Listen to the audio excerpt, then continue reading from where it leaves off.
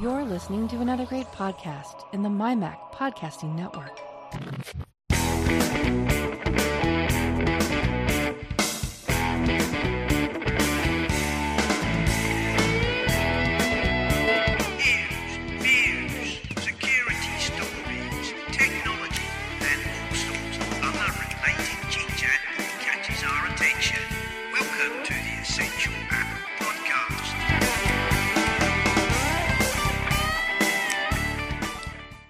Welcome to another edition of The Essential Apple. And this week I am joined by the wonderful Carolina Milanesi. Hello, Caro. How are you? Hi, how are you? It's been a while. Yes, it has.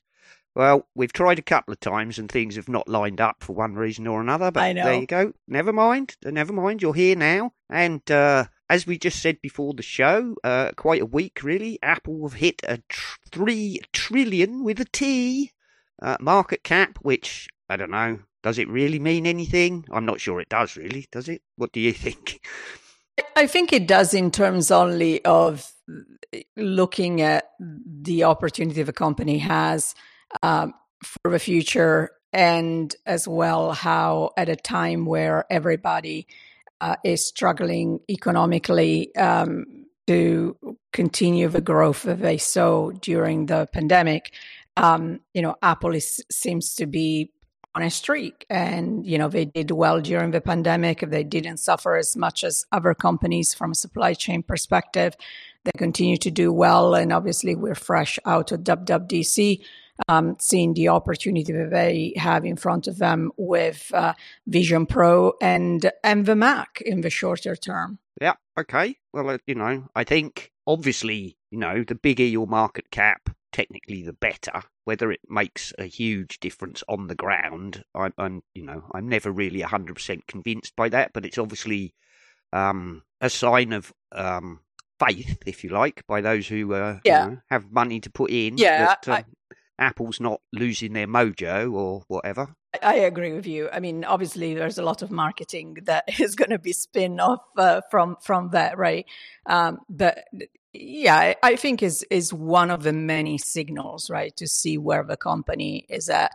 And exactly to your point, for the doubters, as a proof point that things aren't so bad. Yeah, exactly. As we usually say when the quarterly results come in, Apple seem to have done all right, All right, yeah. They seem to have done all right. That they're not going to be searching the cushions for small change anytime soon.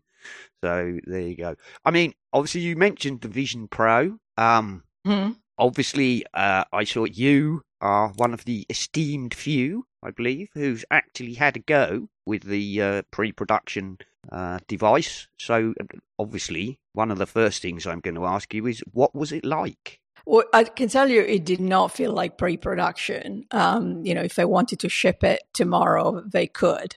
I spent about 25 minutes, half an hour with it, having different experiences in a room. It was interesting because very Apple style, they actually built a new demo area on their campus to try out this thing. Like, who builds a building, right? To just do demos is just unbelievable. But I think that's one of the pluses of being on campus and having that flexibility with the space that you're in, right, versus being somewhere else. The experience was interesting because, as others commented, it wasn't necessarily that I tried, and maybe I should start with saying to the listeners that I am not a VR fan. So what I'm saying comes from somebody who's a bit of a skeptic. I don't spend a long time with it. It does make me really tired. It seems like both my eyes and my brain are working so hard to enjoy those, 20 minutes. So this is where I came in trying this thing.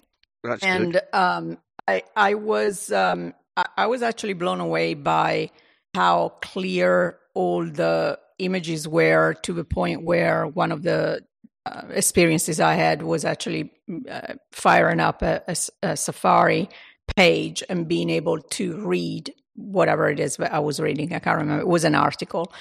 I never done that before in VR. Sometimes I barely can read the instructions to a game that I'm playing because the quality of the image is just not so clear. But, it's the pixel count is so high that makes everything very crisp for you. The other thing that I really appreciated was how, although you are fully immersed, you can go from AR to VR, right? So everybody knows that you can see the environment you're in, or you can literally dial up the dial that you have on the headset and be fully immersed in your VR experience. But what I really appreciated was that you never disconnected from the world. And so when you are fully immersed, say you walk up to me and start talking to me, well, the experience changes and I can start seeing you and you can start seeing my eyes through the visor. And I think that that's really important because, first of all, frees up a little bit the spaces where you can do this. Maybe you don't always have to do it in your office or your home, right? You can do it in an environment that is maybe a bit less private. But it also makes sure that you are not disconnected from what is going on around you, which also means that I did not have to set up my perimeter as I do with any other VR headset, which lowers, your barrier of entry or, your learning curve, whatever you want to call it. That's good. That's good. I mean, go on. I was just going to say, I mean, that kind of echoes what John Gruber said, because he said he's not a huge VR fan, and yet he was, famously verbose as he can be. He came out and said that he was practically speechless. Yeah, it wasn't anything new, but it was way better than anything that I tried before. And I think that's how I would sum it up. And, some people criticize the fact that they're wearing new experiences, but it's hard in a market that is still very early. We've been talking about VR for years and years, but the reality is that the attach rate and the sales are still limited. So you don't necessarily want to come out having to teach people about all new things. Like, you want to come out and teach people and show people that you can do what they know a zillion times better. And that's what it was. And I think the experiences will come. And, a lot of it is no coincidence that they launched at WWDC, because a lot of that value to consumers will come from the ecosystem. Oh, yeah. And similarly to what they did with the iPad after the iPhone, was that out of the gate, all the apps that were on the iPhone would work on the iPad. Was it great? No. Was it enough for people to get a feel for what the experience was? Absolutely. And was it enough for developers to then want to do dedicated app? 100%. And this is what is going to happen with Vision Pro as well. Yeah, I very much got that impression that as you say, they did that with the iPad, and they also, to some extent, did it with the watch, where the watch launched very much with what Apple thought would, what they thought would be a core set of functions, but it didn't really take off until, I don't know, the version 3, where they changed direction a bit because, developers were showing them what people really wanted. And so it evolved. And I think that's, like you say, the Vision Pro is really early doors. The whole VR, AR thing is very early doors. And where it will go is very difficult to predict right now.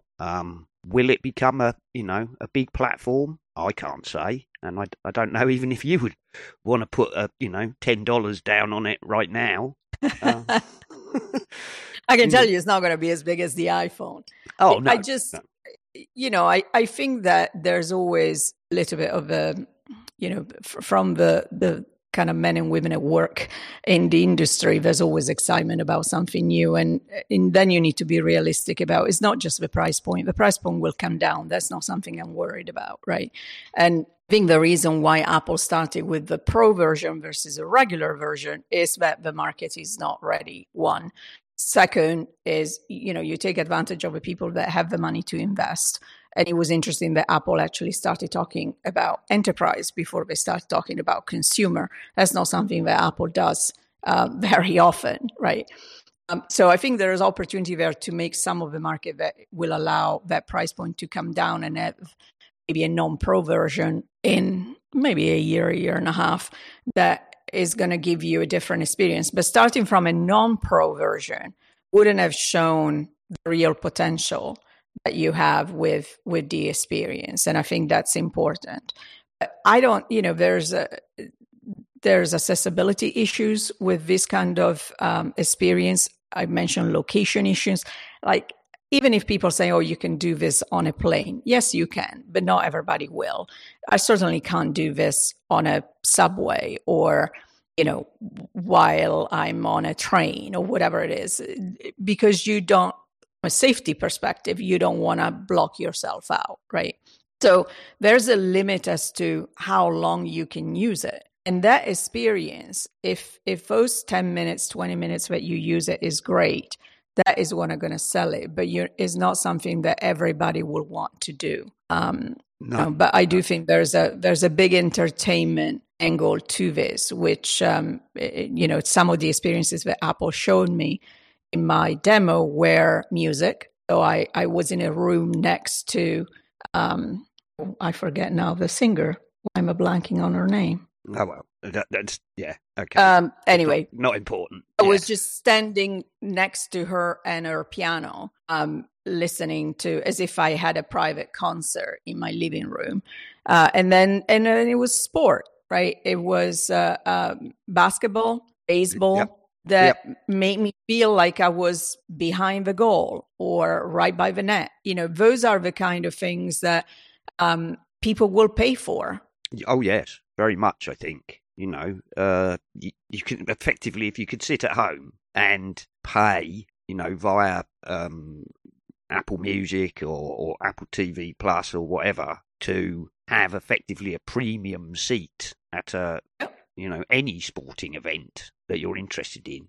There's big money in that. I mean, let's face it, that's why TV companies spend millions upon millions, fighting over who gets the rights, rights to F1 or NFL or Premier League soccer. It's just, there's big money in that, and I could see, I'm with you.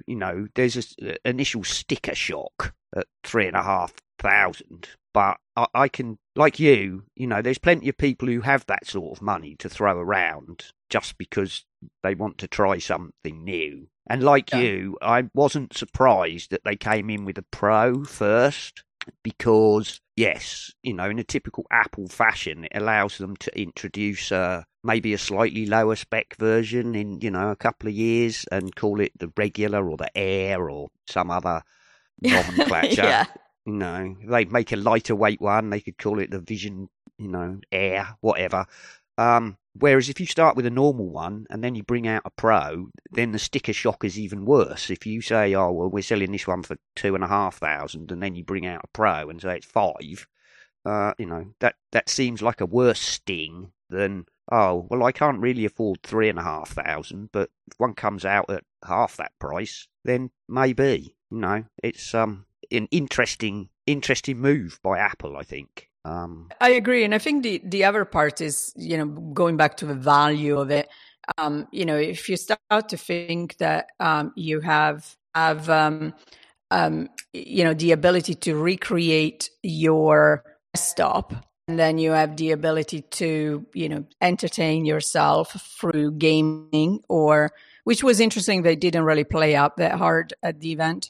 But from entertainment, like we were discussing, sport, music, what have you, there's obviously content that they're going to develop through Apple TV Plus, right? So that's another demo I had was Avatar. So where I was fully immersed in the movie as a 3D movie. And then there's also connecting with people in a different way. So a couple of other experiences that I had was photos and videos that were 3D. And so the ability to, say I miss a birthday party and somebody recorded a 3D video of it, I feel like I'm actually there with the people. That was quite powerful. And then there's obviously FaceTime in VR, and that's through a persona, which is basically an avatar. Yeah. That wasn't perfect, but it was damn close to, I knew the person I was talking to, so I knew exactly what it looked like. And it was really close. My brain was still figuring out a few things that were different, but I could recognize the person. Yeah. And I haven't done that yet with anything else, right? So I think there's so many different values that this device will bring that justifying, obviously, this is coming as a statement from a privilege point of view that I have, justifying the investment becomes a little bit easier. Yeah, definitely. I mean, even Apple, slightly unusually for them, kind of said, put together a gaming rig and a home cinema and a quality stereo system and, et cetera, and the price seems a little less difficult to justify. And although that is unusual for them, I think that's what they're trying to sell, is that it's it's not just a VR gaming headset, or it's not just an entertainment device, and it's not just a computing device. It's a whole, what they're hoping is it's a whole new paradigm. And I think there's quite a lot to be said for that. I mean, simply the ability to have a bunch of screens and have them up, give yourself a bunch of 60-inch displays could be really useful in certain circumstances. And I found the whole thing fascinating. I really did, because I was very much of the opinion that this has got to be totally wow, or it's going to pancake. You know what I mean? If it doesn't come out of the gate making people say, wow, that's amazing, it's going to be dead in the water. And, the overall opinion seems to be very much that it's something with a huge potential. And, over the next few years, hopefully we'll see it expand and where they can take it. I agree. I think that it will take time. They're willing to make the market. Like I said earlier, is very fascinating that they started talking about productivity and the enterprise space. We need to remember that there is a lot of interest in VR from an enterprise perspective. There's a lot of opportunity there. And yes, I could see that it would be something that the enterprise could be really interested in, because obviously the ability to have, VR meetings where you don't have to fly, all have to end up flying halfway across the United States or Europe or wherever. There's a lot of cost savings in that, isn't there? You can get your team who are decentralized, from and they're all over the place. The ability to have VR group meetings with presentations and all the rest is something that I would think a lot of big companies might be interested in. Yeah, I agree. And I mean, we talked about this coming out of COVID in the hope that we wouldn't be on the road as much as we were before COVID. That is not necessarily proving to be the case, says the woman who's been on the road for the past 8 weeks. Yeah. But I do think that is adding, right? There is a limit to how many times you can go and visit your team in China or wherever you have them. This adds to it. Is not either or, is the two working together. And I think that that's sometimes what people get really stuck on, is the, this is never going to replace. It's not a question of replacing, it's a question of augmenting something that you have, right? Not every, which is the same as we're talking now about doing video calls instead of just audio calls, right? We got used to that during COVID. Not everything has to be a video call, but it helps a lot when you're trying to build a relationship with somebody that is new, when there's, the importance of reading kind of body clues as part of the language matters. And I think it's going to be the same in VR. I do think that, and I care a lot about inclusion. So I do think that companies need to be interested in making a difference in making sure that from the get-go, you have an inclusive experience. And, if I look at accessibility from an Apple perspective and how much focus Apple has on accessibility, I think that matters. And there's actually a very clever article from Stephen Aquino that looks at the Vision Pro from an accessibility perspective that I really encourage you guys to go find. Okay, and that's good. That's interesting.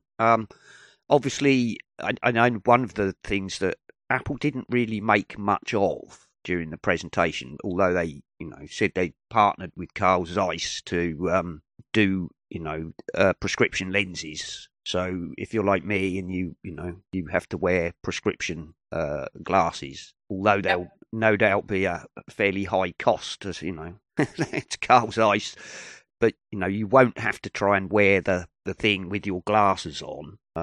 Rather, you will have magnetic snap-in inserts to deal with whatever vision correction you need. So that's one thing, and I'm sure Apple have, as you say, they focus very highly on accessibility, and I'm sure we'll see more of that as the product, builds. So I think it's fascinating, way out of my price range at the moment. But as we've said on this show before, though, it's not just a headset, is it? It's not like the sort of competitors, because it's got a full-blown M2 in there, plus this real-time signal processor. So, it's absolutely stuffed to the guts with with technology. So, I mean, it can't be a cheap thing to build. There's no doubt about that. So we shall have to see where it goes. And I think that's the other part, right? There were people, initially the discussion was very much around having the iPhone doing the processing. And so having whatever, headset Apple was building linked to the iPhone. And that wasn't the case. And like you say, they put an M2 into this thing. From a fit perspective, it was interesting that I found it extremely comfortable. And when I was wearing, it wasn't heavy. It wasn't something that bothered me. But when I took it off, I realized what I was wearing. There's a lot of style and design clues that are coming from other products that Apple has done, which is really fascinating. There's so much that reminds me of the AirPod Max as an example, but also the watch with the dialer that is the same as the crown on the watch. There's a lot of that. So clearly this is a product that, we knew Apple has been doing and working on for a long time, but also a product that builds on the experience and the legacy, if you like, of products that came before it. And, one of the questions I got asked a lot after the event was, is this Tim Cook legacy? And I think from a product perspective, it's certainly the first big product that is his product, right? Because watch wasn't. And but I also feel that if they can pull off that move into the enterprise, that is really what is going to make a big difference from a revenue perspective, adding to consumers. And then I think the other one is the services business. So to your point about the price point, it'll be interesting to see what they're willing to do as they get more into financing, from a financing perspective with Apple Card, but also from a services perspective. Will the services help the price point of the hardware, which is not typical for Apple? It's usually the other way around, right? You buy the service and you buy the hardware and you get the service. So there's opportunity there to make that price point more appealing, not the 3.5, but say they bring something to market that is $2,000, $1,999. That they can play a little bit more with that.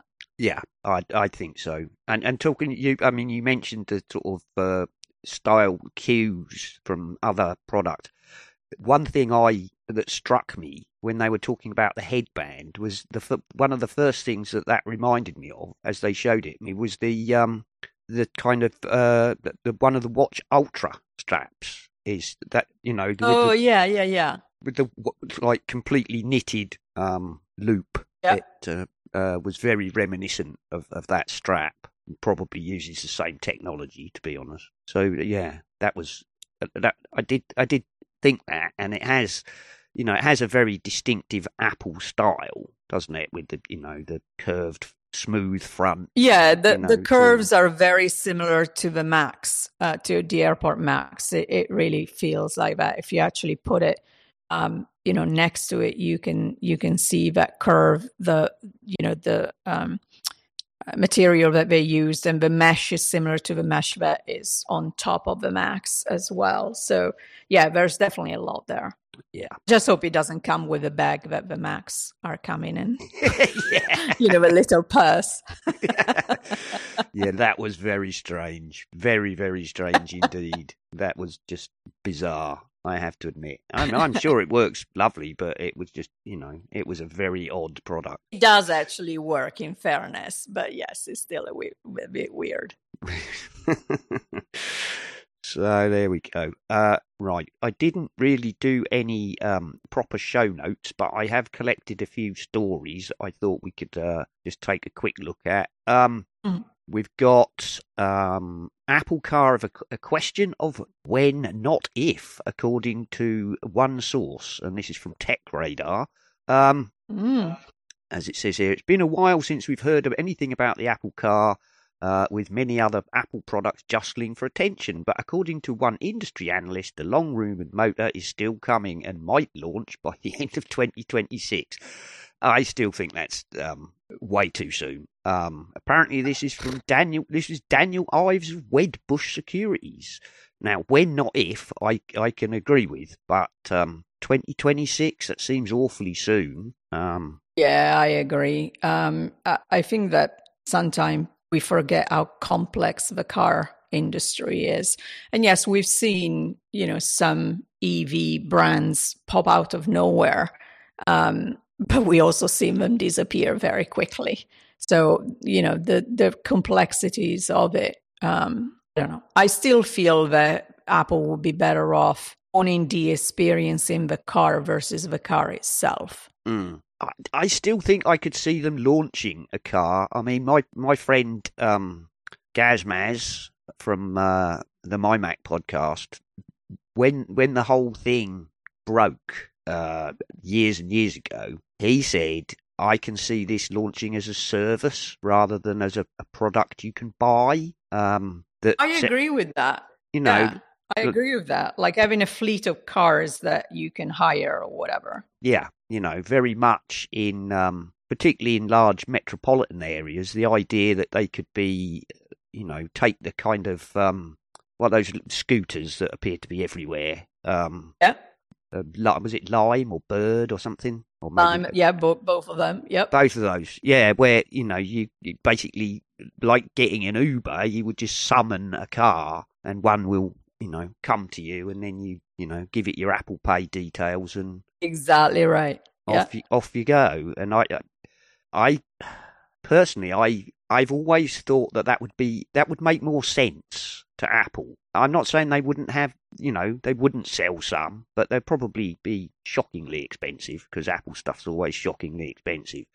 That doesn't mean they wouldn't, quite happily have big celebs driving around in them. I also don't think it's likely to be a particularly large car. Yeah.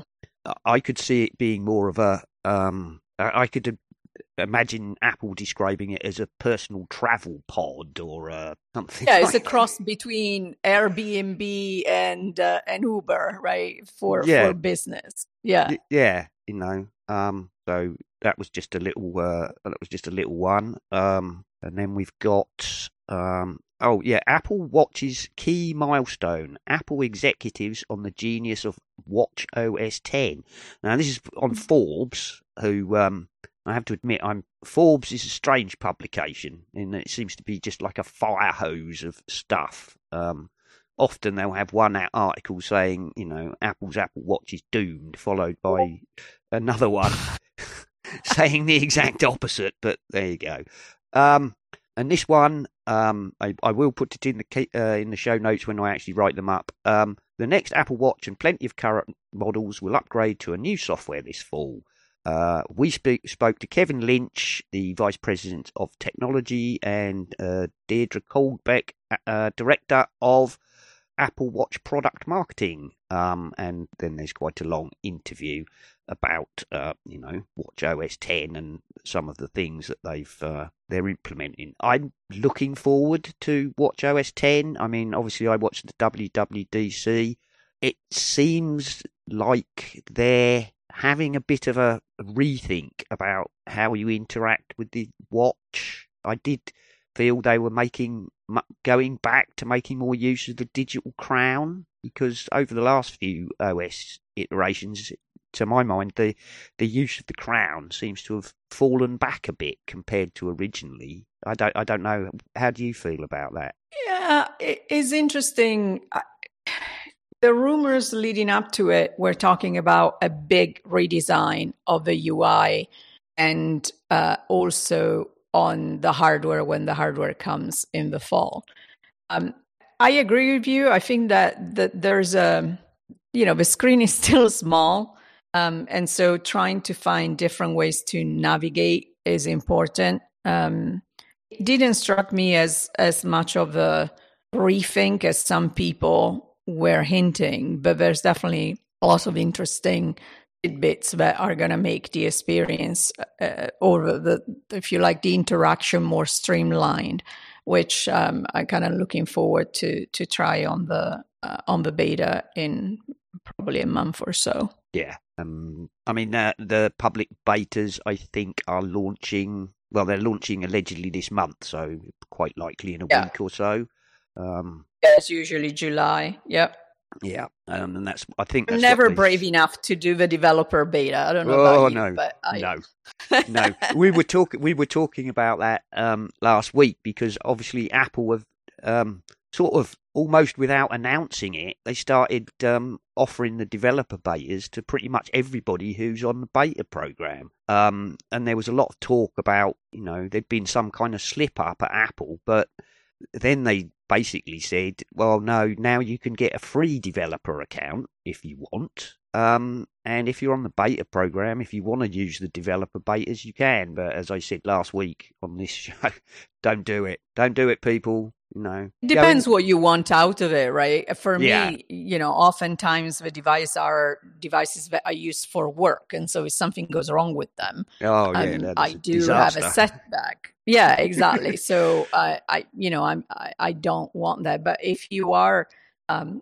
enthusiast and don't depend on the device, I know there are people that, for instance, with things like iPad, they use an older version to run the beta, so that is not their main device. So if something goes wrong, there's nothing lost. Yeah, well, that's very much the way. But I'm of the opinion they're developer betas for a reason, and that's because they're probably way buggier and much less finished. By the time you get to a public beta, they're usually pretty solid. There's still bugs in them. Of course, there's bugs in them, and things change all the time. I mean, the whole Safari debacle, I don't know, a couple of generations ago was proof of that, where they redesigned, the UI of Safari on the iPhone, and it wasn't good. Yeah. It was not good. It really wasn't. I mean, by the time they got to the end of the betas, it was good. And some of the things, but they did some rollbacks on that, didn't they? Like, for example, moving the URL bar to the bottom of the phone. Oh yeah, to the bottom. Yeah, which actually, to me made perfect sense. But by the end, they added a switch, which is no, I'd like mine back at the top, please. Muscle memory is such a hard thing to battle, against. It's like, I agree with you. It makes so much more sense at the bottom. But then we've been so used to have it at the top that getting us to change what we expect is hard. I mean, this is, this is the hardest thing when you're changing a behavior from a consumer perspective. Well, definitely. I mean, if you want to talk about, changing a behavior, sorry, but when it comes to natural scrolling on the Mac, no, sorry, no, thank you. I can't be doing with it. I'm sorry. I spent 35 years working computers, and the way to scroll down is you do that. Don't turn it round the other way. That's terrible. I'm sure for lots of people, if if you're young enough or prepared to make the change, after a while, it probably makes perfect sense. But to me, I just can't get on with it. I'm constantly trying to scroll in the wrong direction. So I think we're just aging ourselves because my Yeah. kid thinks I'm a monster because I do it that way. Yeah, that's it. Sorry, but I've had 30 years of doing it that way. I'm not changing now. Oh dear. Yeah, I'm looking forward to doing the watch betas. I think there's some good, like you said, not maybe as much as of a refocusing as some of the rumour mill would have had us believe, but enough, I think, that they've definitely thought long and hard about how they can make, little improvements. And often, of course, a bunch of small improvements can often add up to it feeling like a whole new experience. So, absolutely. And obviously, we've mentioned Apple becomes the first public company to make 3 trillion. And I've got one here from Mac Rumors, which is less for us to discuss and more really just to tell the listeners about all the safety features in the latest iPhone update. Mac Rumors, sensitive content warnings, which is basically the thing they rolled out for child safety, where the ML will detect if an incoming photo appears to show a lot of nudity or other sensitive content, and it will blur it and say, this is sensitive content, are you sure you want to watch it? Which is good. I think that's a good thing to have. There's the messages check-in. I think this is really nice. I really like this one. The check-in feature where it says, let your friend know you've arrived. Yes. That's as I've said, the number of times I've left somebody and they've said, give me a call when you get back so I know you've got back safe. All the time. And you say, yeah, get back, and it's late and you're tired and you forget. And so this is great. And the thing that, say you stop off to pick up some shopping or whatever, and that makes you later, it will, you've got you appear to have stopped, tell your friend that, why your ETA is delayed. For what was smart as well is that is able to know your coverage, your cellular coverage, and the battery left in your device. So that's information that you share as well, so that if it shows that you have no coverage, then people realize that you can't, they can't get hold of you. Or if there is a concern, they also know how much battery you got left on the phone. I think that's very clever. Yes, it is. And I'm assuming that builds off the, off the Find My technology, because, if you use Find My to, like, where have I put my laptop, it will tell you how much battery it's got remaining and all those sort of things. There's apparently critical medication reminders are coming, which, if you are a person who needs to take critical medication, is no doubt useful. And apparently offline maps are coming. Maps app will now work offline in iOS 17, providing access to turn-by-turn directions and information for the area you're in, even if you do not have a cellular or Wi-Fi connection, which is nice, very clever. And there we go. So that was that one. And apparently an Apple partner has hinted at potential satellite internet features for the iPhone. Apparently, after the iPhone 14, obviously with the emergency SOS satellite feature, what have we got here? A new filing spotted by PC Mag. Global Star is pushing back on T-Mobile's claims that today's consumer devices don't support satellite connectivity with mobile. What's it called? It's MSS. I don't know what it's. Mobile something. It'll tell me in a minute. Anyway, By using MSS, it will be able to improve its implementation of satellite technology in the future.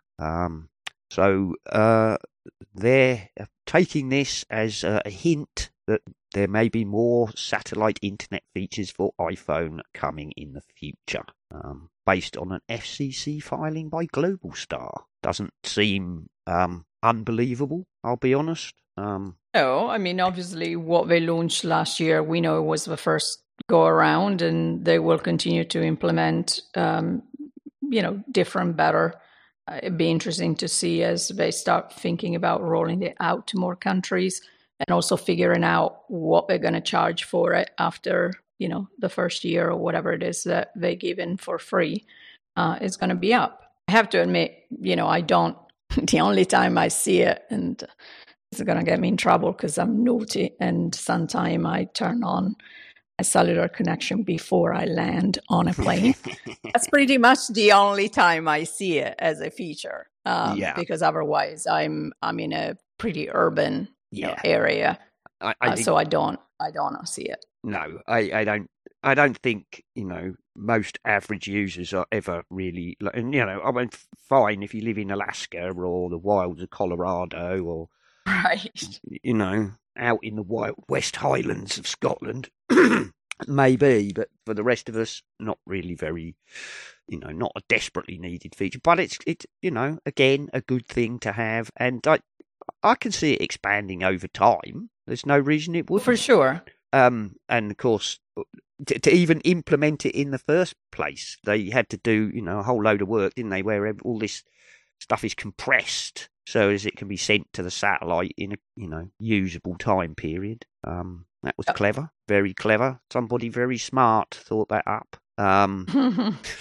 Cult of Mac have a list of iOS and iPad OS 17 features which will not be available at initial launch. No real surprise there, and Apple often roll out features that don't come at the very first launch of a new OS. Apparently, AirDrop file transfers over the internet will not be in the initial launch, nor will the Journal app, which actually does surprise me because they made a big push on that. Collaborative playlists, and then it says here, try out the betas today if you dare. I don't recommend that. Wait for the public betas, and even then, maybe not the first ones. Apparently, the Invasion show is returning for a second season in August. That was one that Apple had a really big push on, and I watched it, and I have to say, I was very disappointed with it.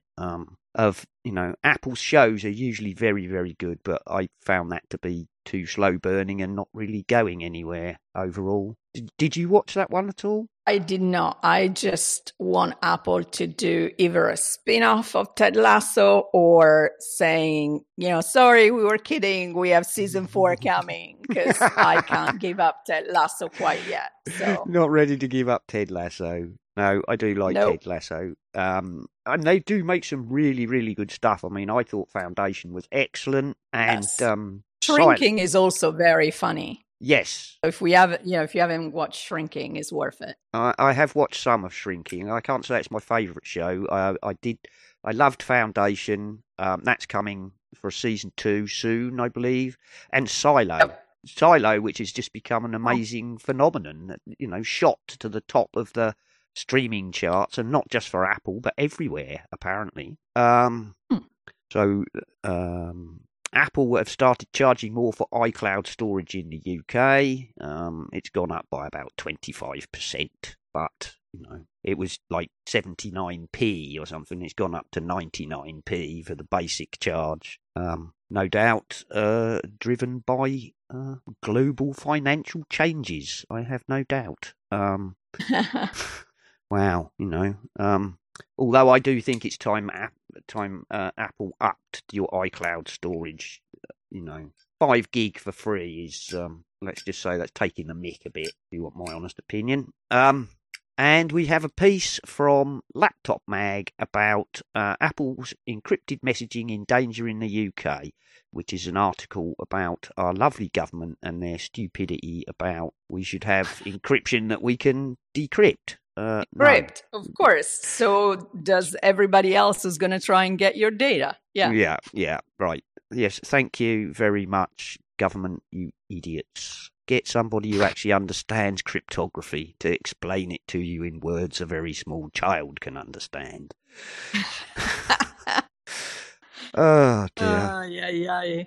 Yeah. That's the problem with everything, right? Is, that from a technology perspective, unfortunately, and I'm kind of generalizing a bit, but we have it probably as bad or if not worse here in the US with the government trying to figure out not just around crypto and data, but now AI. And I think they should put it as a requirement that from a politician perspective, you need to have some kind of technological knowledge to be able to become a representative. But then I would like them to also have some knowledge of woman body and rights and all of that. But all of that, here yeah. we are. Yeah, or, a bit like Groucho Marx, and I wouldn't join any club that would have me as a member.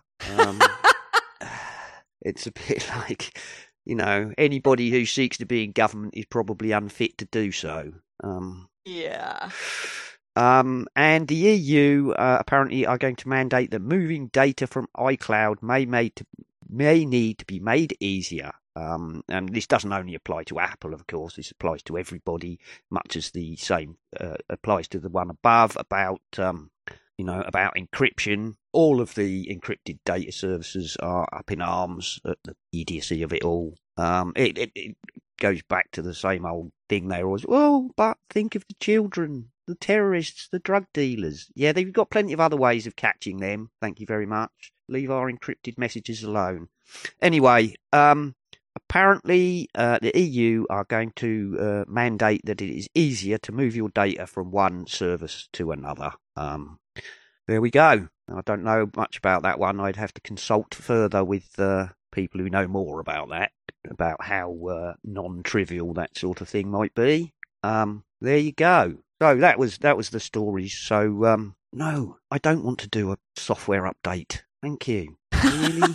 Now? We should do right now. Right now. This is where we need AI. Come on, Apple. Me alone. Yeah, there's a software update. Do you want to install it right this second? No, not really. At least you get the option to say no, but, please tell me later.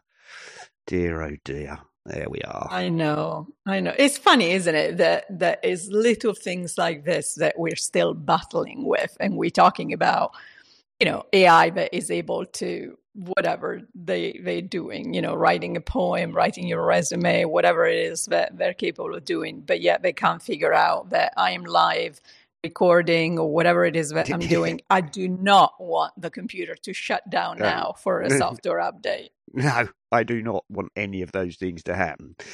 Dear, oh dear. Anyway, that's pretty much it, Caro. We've done an hour. I know sometimes we go longer on this show, but unless you've got anything else you want to talk about, we'll just wrap it up. Yeah, no, I think that the only other thing is, what is it, July, whatever it is today? So we're not very far away from the September moment. So I'm sure that the rumors are already starting. And, yes. It's going to be exciting.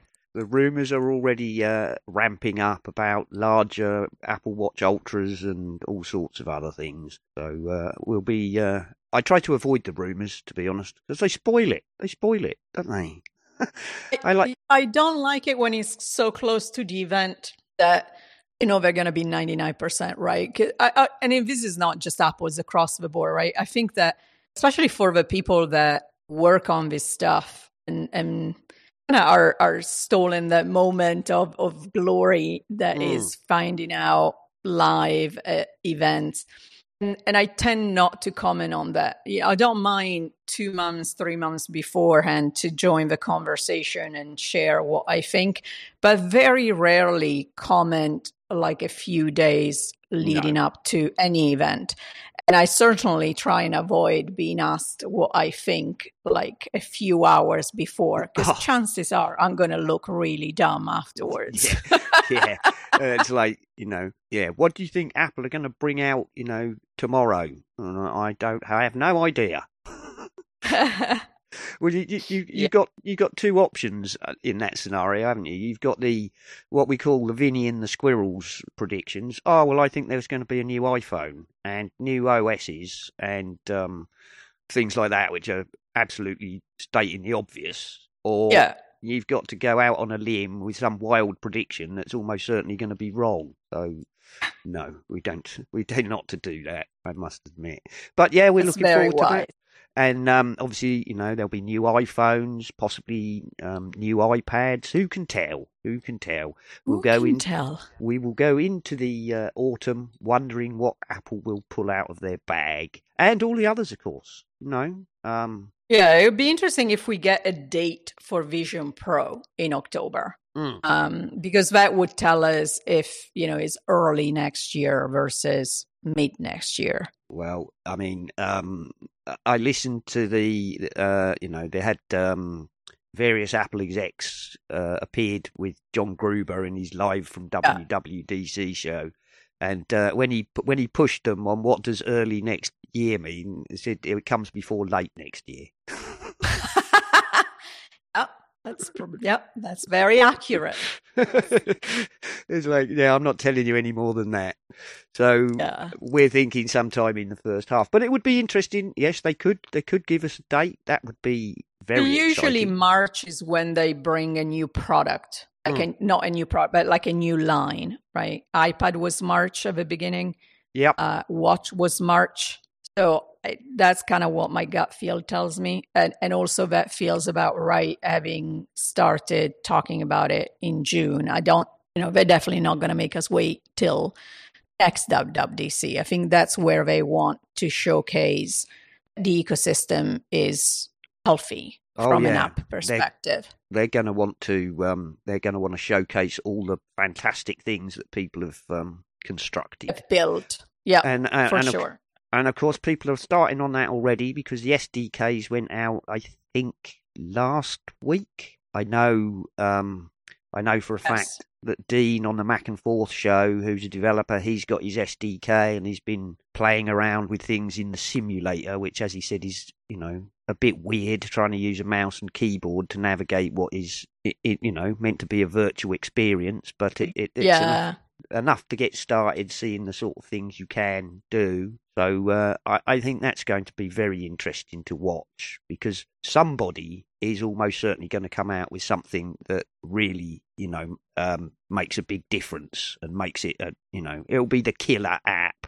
Everybody has to have a killer app. And I don't think it's necessarily Apple that will come up with a killer app for the Vision Pro. I think it'll be a third party. I agree. I agree.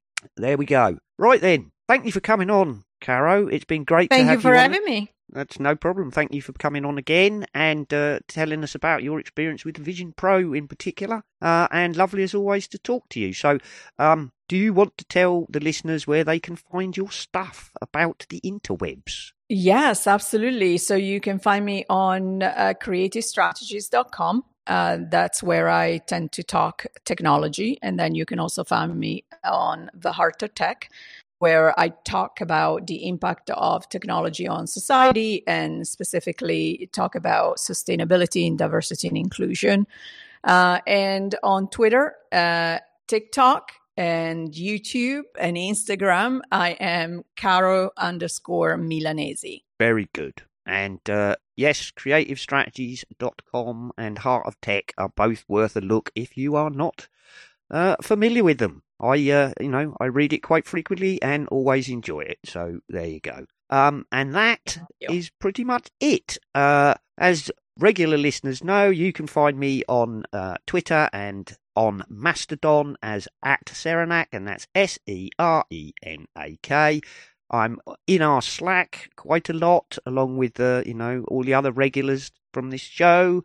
And I think with that, until next week, we'll say goodbye. Bye. Bye.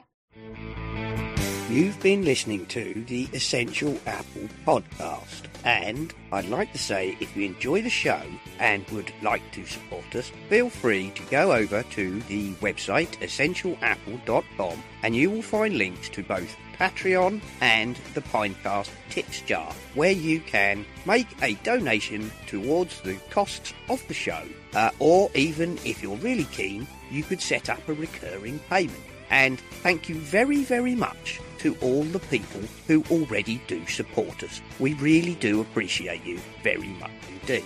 This show is, of course, part of the My Mac podcasting network, where you can find a variety of other shows like the My Mac podcast with Guy and Gaz, the G-Men, Tech Fan with Tim and David, the Nintendo Club podcast, the geekiest show ever, the Three Geeky Ladies, Bart Bouchotte and his wonderful Let's Talk Apple, and possibly some more that I've forgotten. So why not go over to mymac.com, take a look at the available podcasts, and take a listen.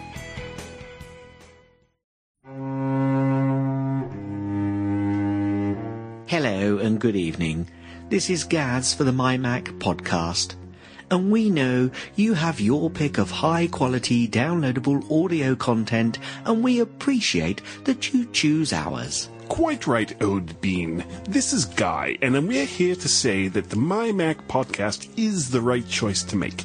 Intelligent, cultured, and downloaded by only the finest and most educated people. Indeed.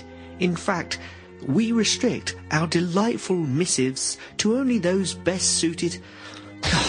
Guy, I can't go on with this. Who are we kidding? The My Mac podcast is probably one of the most accessible shows there is. Gaz, we're trying to up our reputation here. Oh, shut it. Listen, folks, tired of tech podcasts that talk over your head and go on too long, taking themselves so seriously you'd think they were the ones making the product? Then you should listen to the mymac.com podcast.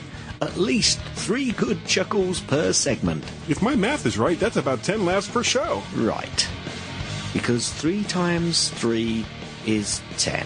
Sometimes I really wonder about you, Guy. No need to wonder where to find the podcast. Just go to iTunes and search for My Mac. Subscribe and jump into the fun. You know, we're part of the Stoplight Network, and there are a lot of important people there. Well, we did say we hardly know anyone important. Though there was that time I was less than 30 feet away from the Woz, and I could have sworn we made eye contact. Most likely, he was having stomach cramps. Well, that would explain why he was doubled over at the time. The mymac.com podcast. Enjoy it. Era Kappa.